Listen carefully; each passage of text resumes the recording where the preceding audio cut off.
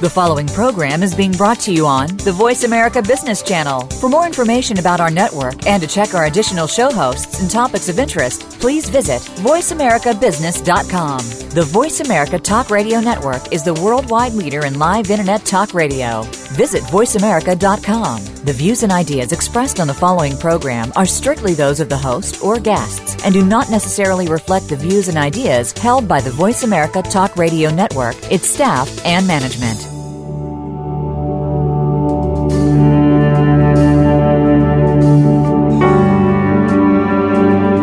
Welcome, my guest today, John Core, C.L. Mitchell, joining me as usual, and we are reviewing Genesis. We are now in the post-fall narrative stage. We reviewed last week Genesis 4, and we are entering into Genesis 5 today. Gentlemen, good afternoon to you. Good afternoon. Good afternoon. I believe, John, that you are going to begin this program today by providing our listeners with a brief review of Genesis. Sure. Genesis 4, of course, is the next chapter after the fall, after the sin in the Garden of Eden.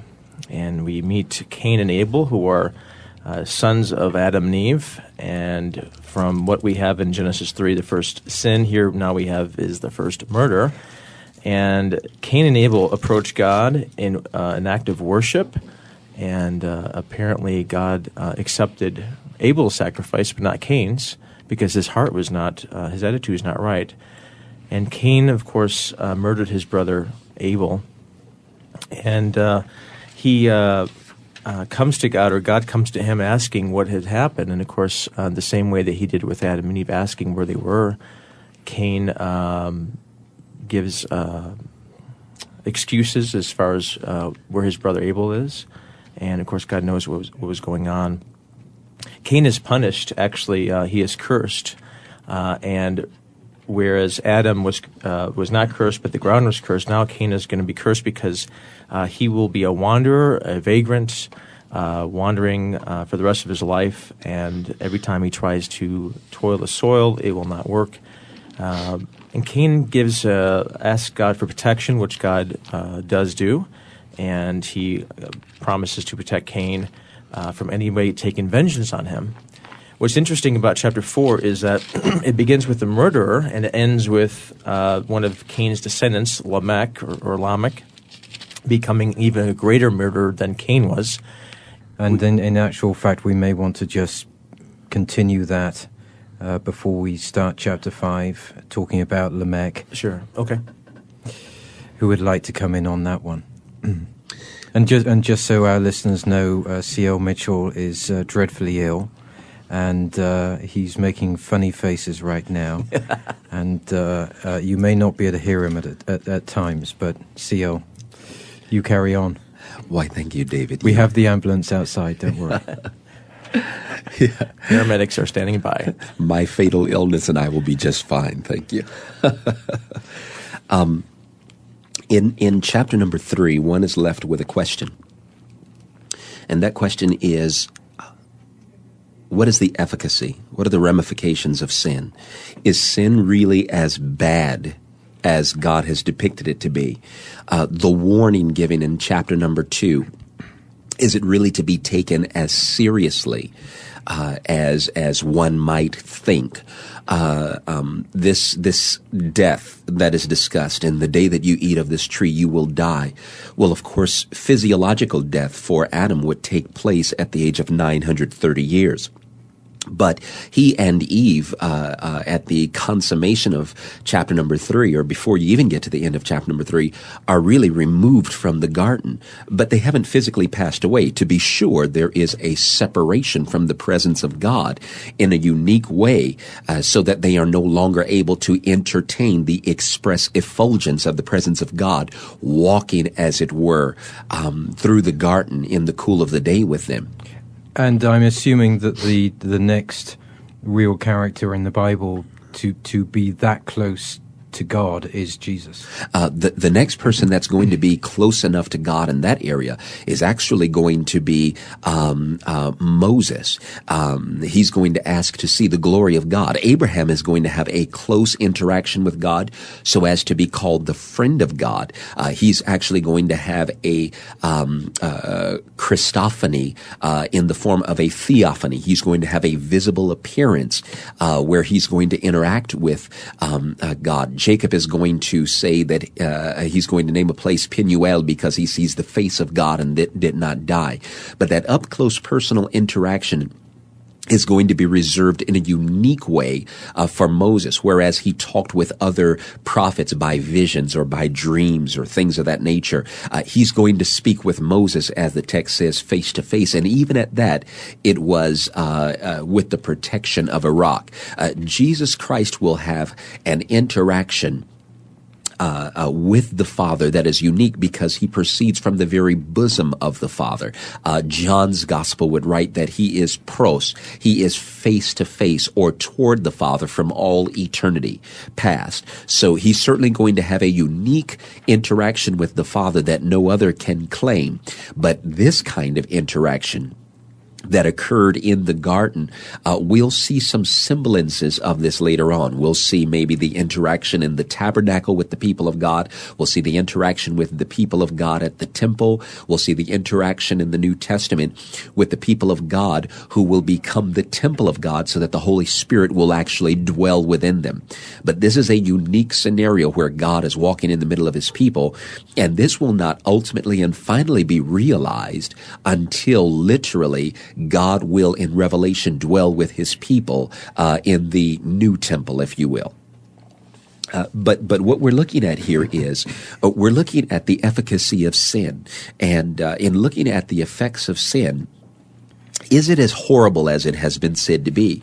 Well, no sooner than you step out of chapter number 3, do you step into chapter number 4, and you see this horrendous, might I add, premeditated murder. The first murder is not incidental, it's not accidental, it's not coincidental, it's pre-planned. Yeah, not only that, you have it's a murder of there's jealousy, there's anger, there's a murder of your own brother, of Cain against Abel. There's lying about it, a cover-up, a denial of responsibility. And then, of course, when God says, that you're cursed, Cain, cries to God and says, well, this is too much for me to bear. They're going to kill me. And so it's kind of, you have the guilty party pleading for God's mercy, which in fact he does give, which is interesting. He gives his grace to Cain to allow him to live. We see the Garden of Eden, and then we see Adam and Eve, as you say, move out of the Garden of Eden, and now they're not close to God. And yet you see this murder, you see this ego of man, you see this almost evil of man come out of this son of Cain of Adam and Eve. Why is it then that could occur in the human being outside of the Garden of Eden, and yet in it you still had the problem? You still had Eve take this move, incited, by the devil almost. So you've got the same problems in both places. Well, here's what you have.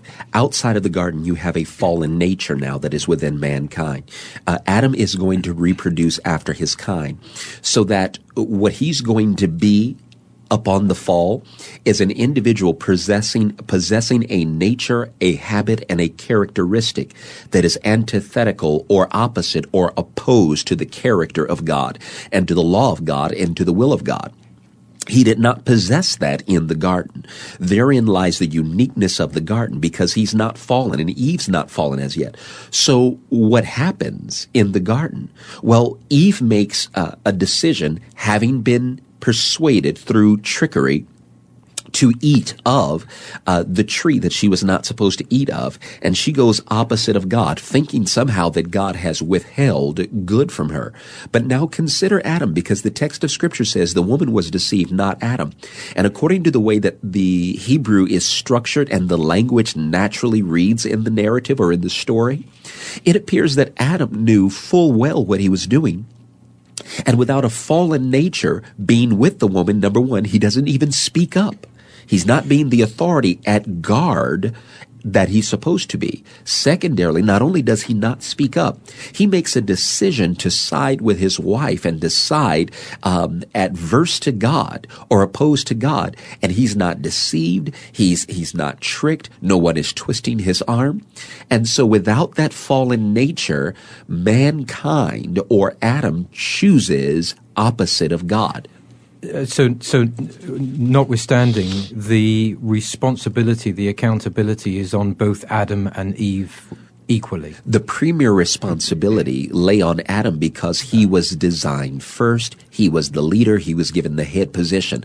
What's more is in Romans chapter 5, verse number 12, the text of Scripture says, "Wherefore as by one man sin entered into the world, and death by sin, and so death passed upon us all because all have sinned." Literally what the text of Romans is arguing is sin entered via one man who made a decision to oppose God in his own heart. It's interesting in chapter 3, and we're supposed to be in chapter 4, but chapter 3, when God goes out and searches for Adam and Eve, he says, "Where are you?" And the word is singular in the Hebrew. It's singular, like, "Where are you, Adam?"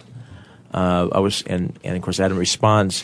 Adam, of course, willingly chooses to sin against God.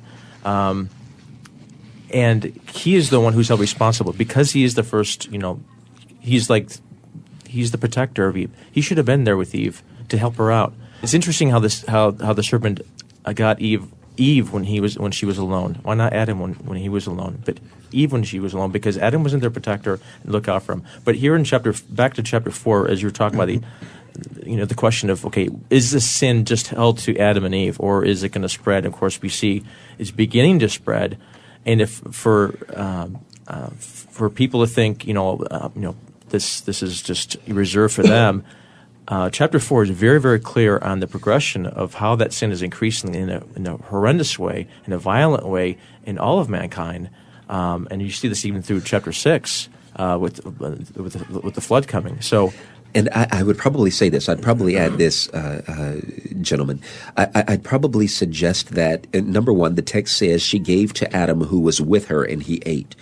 So that it may not be his absence at all. In fact, it may be an absent-mindedness with an all too real present. In other words, he has checked out and doesn't care emotionally. He's more bent to take the risk, if you will, with precious things, particularly with the commands of God. But when we say that sin has spread, I want to be very careful in saying this.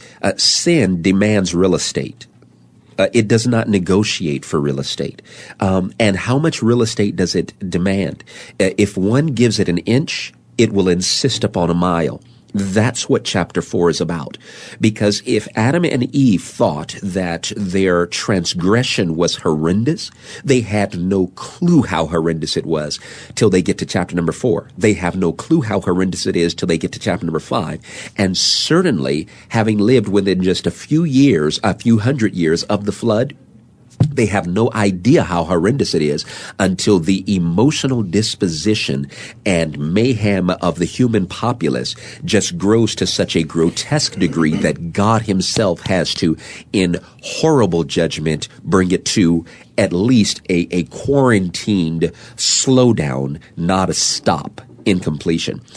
Something that I'd like to mention that I think is particularly interesting that I definitely just want to park on for a moment is I want to say that when he puts a mark on Cain of protection in chapter number 4, that this is not an ethnic mark. There are some scholars who have in years gone by argued that the mark that he put on Cain was a mark of blackness of skin. That was literally an argument that was placed on there. And I want to suggest that this is not what's going on. In fact, it is the goal of God before this that we should have multicultures. In fact, let me just pause really quick and turn over to the book of Acts. It looks, John, like we're not going to get to chapter 5. We are, I promise. I've been out for a while. It's good to have you back, CL. Thank you. In Acts chapter number 17, in the midst of his address at Mars Hill, while engaging an apologetic based upon a phrase that's on one of their altars, to the unknown God, if you will, lest they had missed a God in servitude amongst the plethora of gods that they have, Paul is going to take that as his catalyst, as his subject, if you will, and it's from that standpoint that he's going to address the people. And he literally says in verse number 26, and he, the pronoun refers back to the antecedent, the proper God, made from one man, that is going back to Adam, if you will, every nation of mankind to live on all the face of the earth, having determined their appointed times and the boundaries of their habitation, that they would seek God if perhaps they might grope for him and find him, though he is not far from each one of us. For in him we live and move and exist, as even some of your own poets have said, for we also are his children. What's the argument? This mark is not, in fact, a mark of blackness. It's not a darker melanin tint, if you will, so as to look at he and everyone who has darker skin as bearing the marks of Cain through bearing a mark of dark, detestable skin. Rather, this is a mark of mercy or compassion, a mark that is given in direct request to Cain. Lord, this punishment is too great for me. Surely anyone who sees me will immediately kill me. And God puts a merciful or a compassionate mark upon Cain so that no one will in fact kill him. They will allow God to exact vengeance upon Cain rather than being vigilantes and exacting vengeance or revenge upon Cain for themselves. Just a quick thing. It's interesting that the mark was given to Cain only, not to his own children and descendants. So that's a good point, that you're bringing with that, because there's been pretty terrible teaching in theology on false theology, bad understanding of Scripture of why there's different ethnicities and whatnot, and it's not because of Cain's sin. It has nothing to do with that. One work says when it seeks to speak of a proposed preexistence of man, and I certainly don't purport that, but one work says that there were those who opposed Elohim and opposed Jesus Christ's plan, and they were born with dark skin or black skin, literally. And then those who were on the side of Jesus Christ were born with white, delightsome skin. This kind of horrendous teaching has led to an opposite position of liberation theology, so that salvation is depicted purely through the freedom that man has in civil rights movements or freedom from oppression. And I think both of those extreme ends are not, first of all, born or birthed from Scripture, and secondarily, they misunderstand Scripture. And so I just thought it's pretty important to mention that. But now to verse number 17 and on, which we can summarize rather quickly. One individual... John, shall we go and have a cup of tea? Yes. A cup of tea and scones? One individual asks the question, where did Cain get his wife from? And I think it's important to note that Cain is able to move into this area, but he has relations with his wife in verse number 17. And his wife actually, at this time, actually comes from his sister. John, would you like to pick up on that? Well, yeah. I mean, in fact, chapter 5 talks about how Adam had other sons. Adam and Eve had other sons and daughters as well. And the point of the Scripture here is they're not telling us about every single son or daughter of Adam and of Adam and Eve. Just particular sons of Adam and Eve, particularly to trace the line back all the way up through to Shem and then to Abraham eventually. So it's focusing our attention on two particular sons of Adam. Here it's Cain. Of course, he has to marry his sister. And this time it's not a problem because the Mosaic law is not given about forbidding that, And my understanding is that biologically it's okay early on. Later on, there's some genetic defects that can happen. But here, you'd have to. I mean, nobody else here is supposed to eventually be a sister. But there's those questions that come up as far as that. But later on here in the rest of this chapter, we have other descendants of Cain, and we have actually a genealogy given that's like 10 generations that are given, and one of the focuses is on certain individuals of Cain, including Cain himself, who were very resourceful.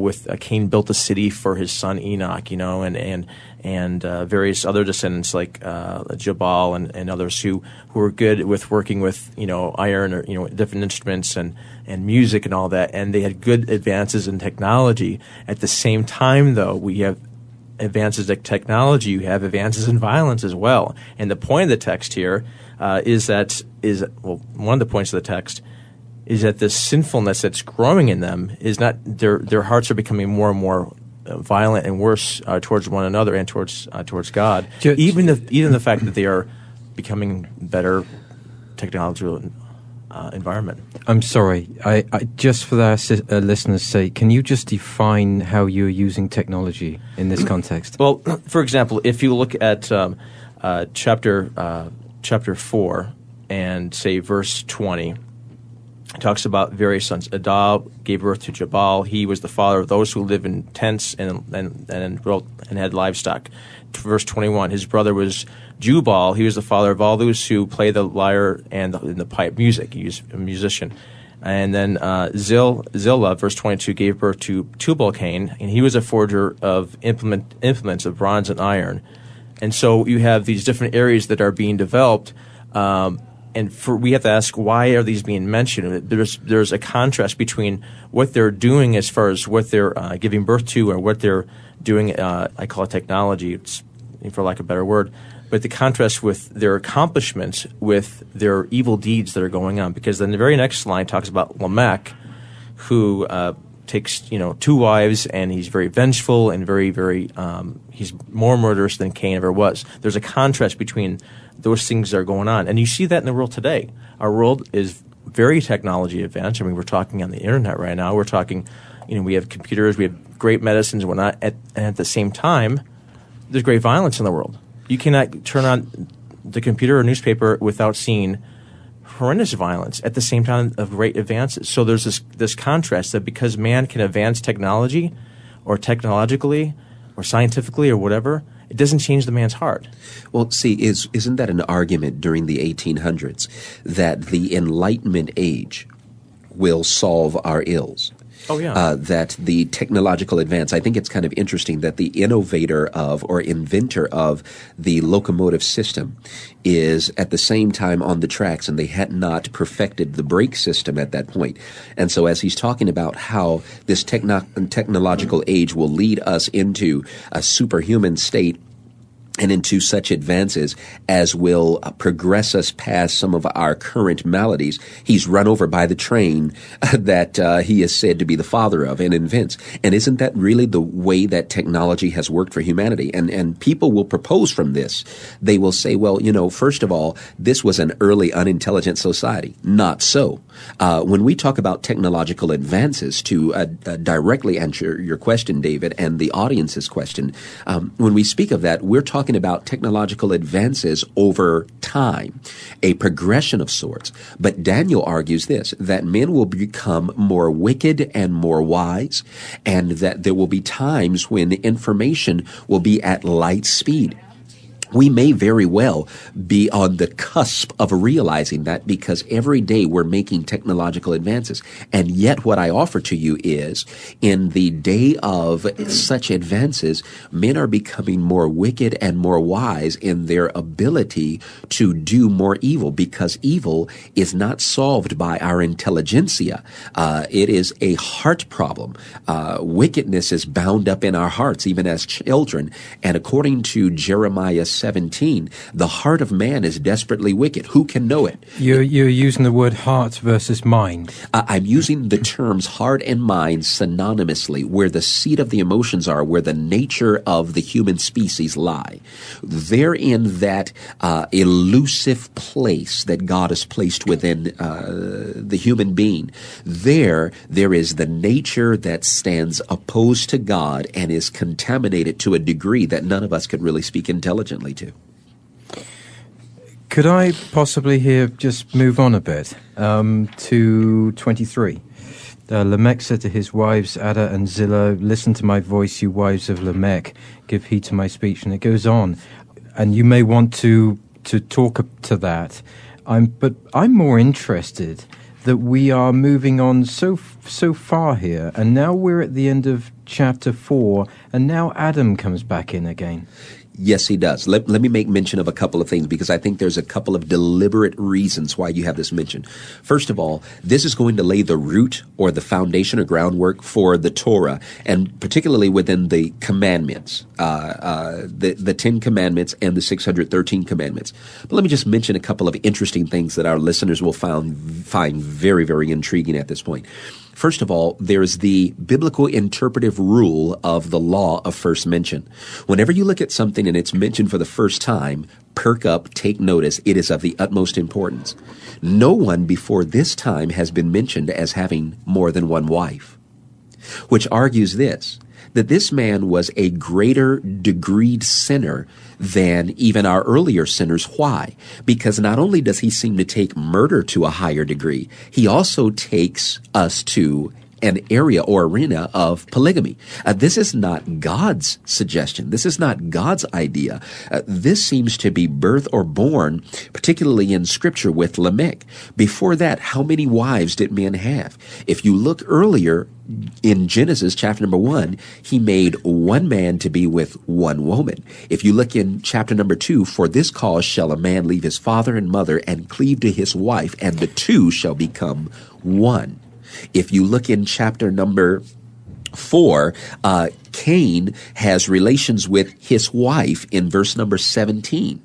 But now you get to Lamech, and the progression of sin is so that the lust of this man's heart increases on the holy institution that God has made, so that one woman will not suffice this man. He now stretches it. And can you imagine the emotional mayhem that's in this home with having to live with another woman? So he stretches it to this point. Secondarily, not only does he stretch it to this point, but this young man had simply wounded him. That's why later on we're going to have an eye for an eye. In other words, it's got to be just. The revenge has to be just. It has to be equal. It can't be over the top. He's very proud because he says, listen, this guy wounded me. He simply wounded me. And here's the celebration. I took his life. Is that not a dreadful characteristic of the human being, the eye for the eye? The eye for the eye is the control factor that God institutes. In other words, what he says is, yes, must there be some checks and balances? Absolutely. But the checks and balances have to put stipulations or limits. You cannot take an eye and take a life for an eye. You have to have checks and balances. It should be equivocal. Well, the punishment should fit the crime. It's the scales of justice, you know. If you lose an eye is required. Here he is somebody who wounds him superficially, and he responds with murderous, events. So, and this is the degree to which Lamech is a picture of mankind at this time, and even mankind today, where the bounds of sin or the limitations have been pushed. If it's not enough to just murder for whatever causes, it's murder for any cause. If you can push the limitations of marrying one woman, will not marry two, or more than that, it knows no bounds. There isn't anything holding him back. In Lamech's life, you see nothing holding him back. And that's the problem that we see in Cain's line and a picture of mankind's line, is that sin is that way, is that there's no bounds. There are things that people do today, and you're like, how in the world, why do they do such things? Is there anything holding them back? And this is a picture of that we are not as great as we think we are, because sin can make us so depraved and so corrupt that we will do the most horrible things to people, this is not without hope, though. Okay, all this when you see the horrible things that were going on here in chapter 4 and the horrible things going on in the world today, it's not without hope, because the hope is still there that was promised in Genesis 3:15 and 16, or 15 rather. And that's where you have Adam being introduced at the end of chapter 4 to introduce then Seth, who's going to be a godly line. Through his line, there will become the seed of the Messiah will come eventually through his line. So you see this antithesis, this contrast between the horrible events of chapter 4 and the horrible things of mankind's sin, with the hope that God still has in bringing redemption. Can I just enter here, because it's not about a confusion, but I'd like to clarify a couple of things. And CL, you didn't actually answer my question, because we didn't get to... Yes, why does Adam... We didn't get to verse 25, but let me, in my naivety, just come in here for a second. It is appearing to me, and this is common sense, that as we travel through these chapters and we travel through the Torah, and even up to the point of the flood, things are getting worse and worse and worse. Things are just compiling constantly. That's the point. And then even after Noah, look what happens to Noah, and he falls again. What is this saying about the Torah as a whole? And the reason why I'm saying this is that I am seeing that the chapters that we're talking about now are absolutely paramount, because they are essentially summarizing the complete mess that we see all the way through Genesis and beyond. First of all, you're absolutely accurate. And I'm also being very blunt in that, and I don't mean to be, but you would agree it's good to point out that we just see man going from worse to worse. Absolutely. I don't think we should be in denial. I think we ought to be forthright, and in being forthright, it demands transparency. It demands the strictest honesty, and as such, what we see as a result of sin, first of all, it doesn't take long. Second, it's absolutely horrendous. Third, it makes out of men what we would not fathom of them at all. Could you imagine such horror being reared in the first family of all places? I would think that it would at least be in distant cousins or relatives or things of that nature, but this takes no time at all to spread as a pandemic. Not simply an epidemic. This is a pandemic. This is worldwide. There's no one so erudite as to miss this. There's no one so lowly as to miss this. There's no one so wealthy as to miss this. No pauper misses this. This is a reality in the heart of mankind, and wherever they are, they cannot escape the sin principle. And I think it's meant for us to be struck with that. But in comes the answer to your question. Why the mention of Adam again? Because what we're going to look at is the darkness is dissipated by the hope that is brought through light's appearance. And what we're going to see is that though it appears that all is hopeless amongst mankind, God is not without an answer to this. And he's going to, even in this scenario, begin to bring about the line through which eventually and ultimately Messiah will come and will render our hopeless situation full of the hope of what the promise of the Savior brings. Yeah, I think it's interesting just to proceed to the end of chapter 4. And may I just, before you do, just say this? Yes. From a literary point of view, verse 26, to Seth, to him also a son was born, and he called his name Enosh. Then men began to call upon the name of the Lord. I was just going to read the same You're verse. with me, John. I'll leave you to it. Thank you very much, and I'll say goodbye. Well, it's interesting is in the midst of all this darkness and wickedness and sinfulness going on, you have finally, at the time of Seth, you have people calling on the name of the Lord. And what's interesting is that, yes, God is not leaving without certain lights, and Seth will be among them. But it's in the midst of this darkness, in this chaotic time, where maybe God is stepping back and saying, okay, if you let this sin run its course, look how bad it gets. You get to the point where you have no other answers. Your intelligence, your technology aren't changing you. Things are getting worse. And all you now have left to do is turn to God. And that's exactly, I think, what's going on at this time. Because actually, the Hebrew indicates they began to call, the word here for call is to call and worship. They began to worship publicly God in the midst of all this. Because they turned back to God because they had no other answers. Things got really bad. Is there a message in that, CL, and I don't know what the context is, and I don't know what the sermon was, but there is a time in your life when you know you're in trouble, where you have to sit back and you have to let God do the work for you. You have to let God guide you divinely. Yes, this is going to lead to reflection, and this is going to lead to dependence. It's going to necessitate dependence, because this cannot be solved by the mental prowess or muscularity of mankind.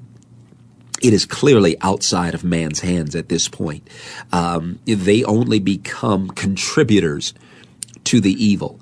If there's something that's going to happen of a positive nature, God has to step in. I think it's very interesting that before this, there was a means to interact with God on some sort of early or primitive sacrificial system. We, of course, see that in Genesis chapter number 3, where God, in fact, clothes Adam and Eve.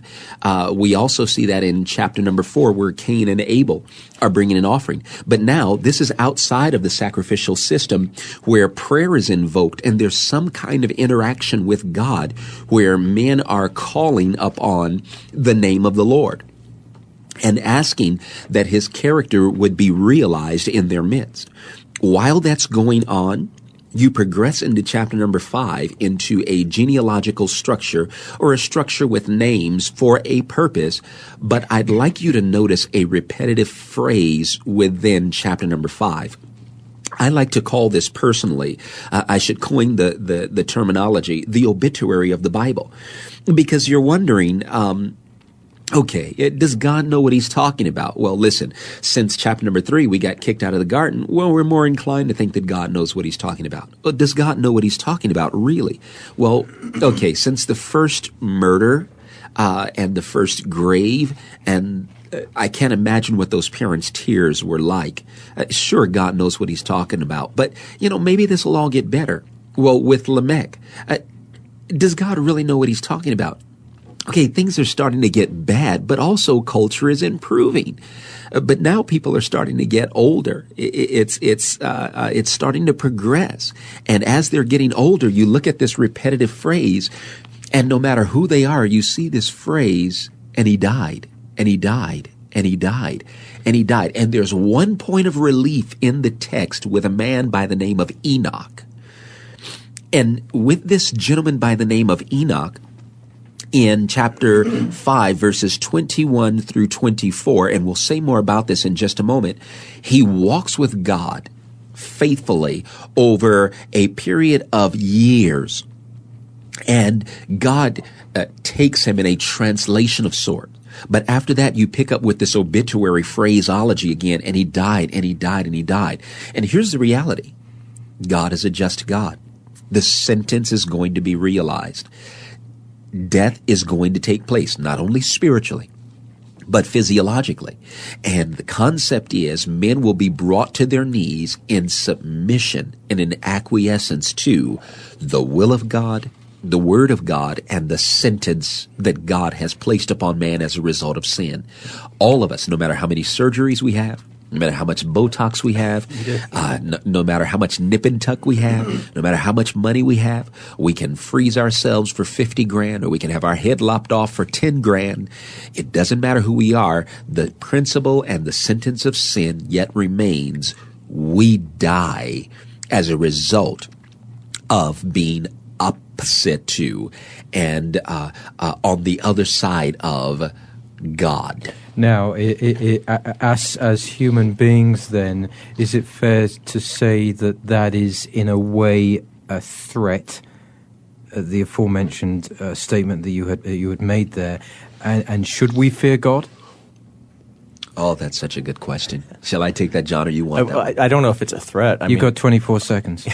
I don't know if it's a threat other than just to fulfill what God said. God said, if you eat of this tree, you're going to die. And now it's the physical aspect is coming true, and that's being passed on. It's just a fact of, this is a fact of life. A result of sin is death. Everything, the death you see around the world, people getting old, and we wanted to use different technologies to make us look younger. We're going to die, But there's still hope. With the fact of Enoch of becoming one who does not die, is the one who walks with God, who has this intimate fellowship with God. Though death is a reality of life, at the same time, you have somebody who's like Enoch, who's a picture of those who will go on living with God. Very early, God shows power over death in Enoch. But let me just stop and say something, because now I know we're not going to make it out of chapter 5. I apologize very early, but I promise you. You're fired. You're going to be so, I know. Okay, so this is the last one. Got to make it good. Ready? You're going to love this. This is important, gentlemen, because if I could tell you how many questions spring from this area of Scripture without people knowing it, everything from, why did my father or mother have to die of cancer? Why was there an earthquake here or there? Why was there this or that was tragic? Why are there so many hungry people? Here's the reality. That indirectly springs from this event, the fall, in Genesis 3.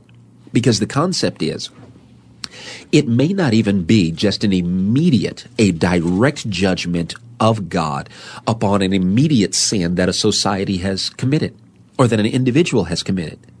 The concept is, and you have many individuals who will say, there was an earthquake here, or there was a tidal wave here, or there was a volcano eruption here, or there was this or that, you name the tragedy. And their concept is, if God were a good God, why would he allow that to happen? Well, let's stop. If God were a good God, first of all, I'd expect for him to be honest. Genesis chapter number 2 records the transparency or honesty of God. If you choose opposite of me, you're opening Pandora's box, and you're going to have a world in which death is possible, cancer is possible, heart attacks, strokes are possible, earthquakes are possible, and that's going to be a direct result of choosing opposite of God. And the reality is, we're yet living within the repercussion of that first decision to go opposite of God. So it doesn't mean these people over here were so evil, these people over here were so good, these people over here were so horrendous. The reality is we're living in a fallen world, and God has been honest about that with us and told us, when you choose opposite of me, these are the things that are possible and probable within a fallen system. Well, in that case, then, the statement in these immediate chapters that the human being was made in the image of God is countered. Because by the time you get to chapter 4, chapter 5, and you move forwards, we're not really in the image of God now, are we? Oh, yes, we are. The image of God still exists, but it is heavily marred and broken. Yeah. So that we take the best, as the author Hokema says, and we make it the worst. So that we have all of those similarities that God has given us to himself, and we distort and contort them like a broken mirror so that there is a distortion.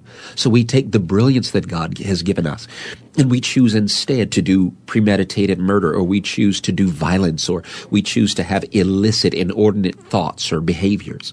So it's not that it no longer exists. In fact, that's one of the reasons why in chapter number 9, we are not to murder one another, because it is in the image of God, yet existing, that man has been made. So in other words, it's not until Jesus Christ that we see a human being completely in the image of God. Well, the image of God incorporates both a form and a function. You have a gifting where we are gifted with abilities, intelligence, and the choice to how to use that gifting. I can use my intelligence to do well to people or to do harm to people. And when you get in the cross with Christ, God does a work in a person's heart to begin to show them to change them to use those giftings for His glory and for benefit of people. Whereas before the cross or before somebody comes to Jesus, they don't always use those giftings for God's glory. I'm simply trying to put it in define it in its absolute context. The statement in the image of God. If we define it in its context, this is what it argues. It argues that we are more like God than any creature in the universe. He has left that gift with us. But that gift having been left with us is marred or is broken or is distorted as a result of the fall. For the believer, according to Colossians, that is being renewed. It's being fixed through our relationship with the Father through Christ Jesus. But does the unbeliever have it? Yes. But how do they use it in functionality? They use it in a distorted fashion so that it is not used for the good. It is used rather for the worse. But what does this argue? This argues that an individual need not be a believer in Jesus to have value. There is inherent value within that person. But are they going to function in a way that demonstrates that high level of value? And are they going to function in a way that causes them to look more like God? No. They're going to function in a way that is opposed to God with the very gift that God gave them. Let me give this analogy to summarize it. Let us say that I give you a screwdriver. And my goal in giving you that screwdriver was so that you could be a benefit and fix things. You have the screwdriver. But let's say in your mind, you decide that you're going to go wayward. And so in going wayward, you take that screwdriver, put it down, and you bend it. Okay? Now it's not in its original form. However, you yet have it. And with that screwdriver, you go about using it not to fix things, but to do vandalism. Here's the concept. You yet have what I've given you, but what I've given you has been marred and has been distorted. And instead of taking it to do the good that I intended you to do it with, now you're breaking things instead of fixing things. That's the depiction. Does that make sense? Oh, yes, yes. I think so. Does it make sense to you, John? Great analogy. We are clearly running out of time here, and CL is about to fall off his chair. It's hacking away. Let me do this. Let's say that we have started Genesis 5, and I thought description of that as the obituary of the Bible was fantastic, and that will commence our next program. Can I ask this question to lead us out, to round us out? John, let me ask you this question. How is it, as human beings, for our listeners, how is it that we can, to our best ability, return to the state of Adam and Eve pre-fall? We can't do that. I mean, apart from Christ. I'm not sure that we want to, because what we have in Christ is far better than what we had before the fall. Yeah. We don't want to return back to the garden in that sense. In fact, and just to add what CL adds, what we have in Christ, what believers have in Christ, is something far superior to what Adam and Eve even had. Adam and Eve were, before the fall, they were in an age of innocence. What we have in Christ is something far better. We have not only the sinlessness of Adam and Eve before the fall, but we also have a righteousness of Christ that Adam and Eve did not have. If you imagine, well, Christ is God. Right. So Adam and Eve had God. God was there. He was in the shadows. Right. They had. Excuse me. Shall I pick up John? No, I apologize for that, but they had something. We have something that they did not have, and that is a standing before God. That is not only a standing before God of being righteous, but Christ's very own righteousness that they could never have. In other words, imagine that you have a blackboard that's painted black or chalked up black, and that's a picture of sin in man's heart. And you erase that blackboard so it's now white. It's a whiteboard, let's say. Now it's white again. That was Adam and Eve's heart before the fall. But now imagine you take that whiteboard and you add on a masterpiece like the Mona Lisa. That's what a Christian has in Christ. They don't just have a clean slate. They have masterpiece of God's favor with them. And we also have the ability to follow and to please Him in a way that Adam and Eve never had, or at least after they fall, they didn't have. So we don't want to return back to the garden in that sense. Yes, we want to turn the garden in the sense of having this close intimacy with God. Yes, but that is exactly true. But we have something far superior than what they had. I would probably say when we are talking about Adam and Eve in this pre-fall state, there was the capacity of the fall. That capacity of the fall is removed for the believer post the resurrection. We will no longer be capable of even entertaining a fall, not because we will be zombies, as it were, but because we will be liberated from this trial state of sorts. When we're dealing with Adam and Eve, their stay in that state was a contingent stay based upon their obedience. Ours is an unqualified stay in our state based upon the obedience of Christ. So because Christ has perfectly pleased the Father, and because our hope is in Christ so that we are positioned secure in Him, we can never be removed from that secure state, as it were. And so we're not under trial. So we won't get to heaven and we won't have the new earth. And suddenly somebody will say, I think I'm going to eat from a tree again and I'm going to cause a fall. That cannot happen in that state or stage. And it's interesting, in the book of Revelation, the only tree that we see there is the tree of life. There's no longer any more testing of, will you follow God anymore? Because we've already made a decision. If a follower of Christ has made his decision, and now sort of God firms that up and says, okay, you've made your choice. No more making these choices of whether to, because you've already made that choice. Now the only thing is to enjoy the life that has been given to you. And the picture, the tree of life that was in Genesis 3 is now back and now going to be in Revelation at the end of the Bible with this promise of eternal life for believers. So. Absolutely. Let me give a summary that I think that will be of a devotional nature to our hearers. Let's be very clear.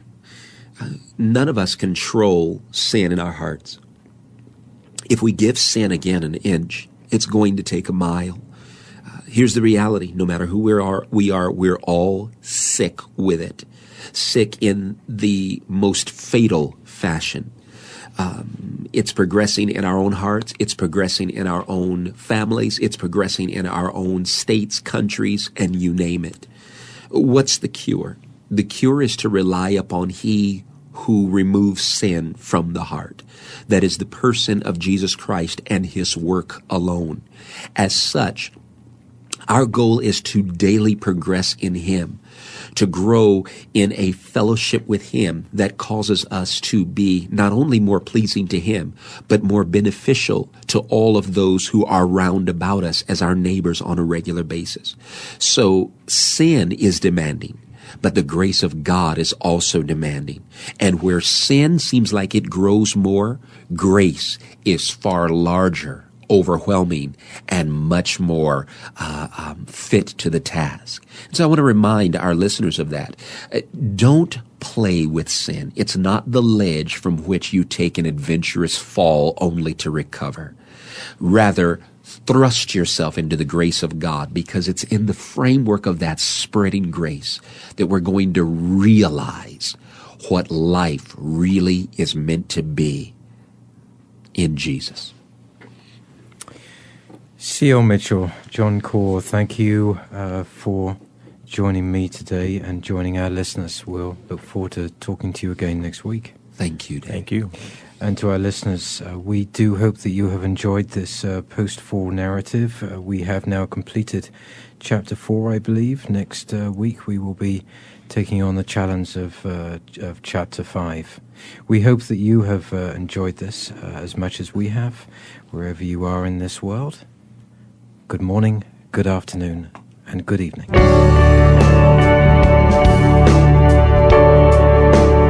David Gibbons in Discussion welcomes listeners' comments and viewpoints at its blog at davidgibbons.org. This programming is supported by organizations and firms in the private and public sectors.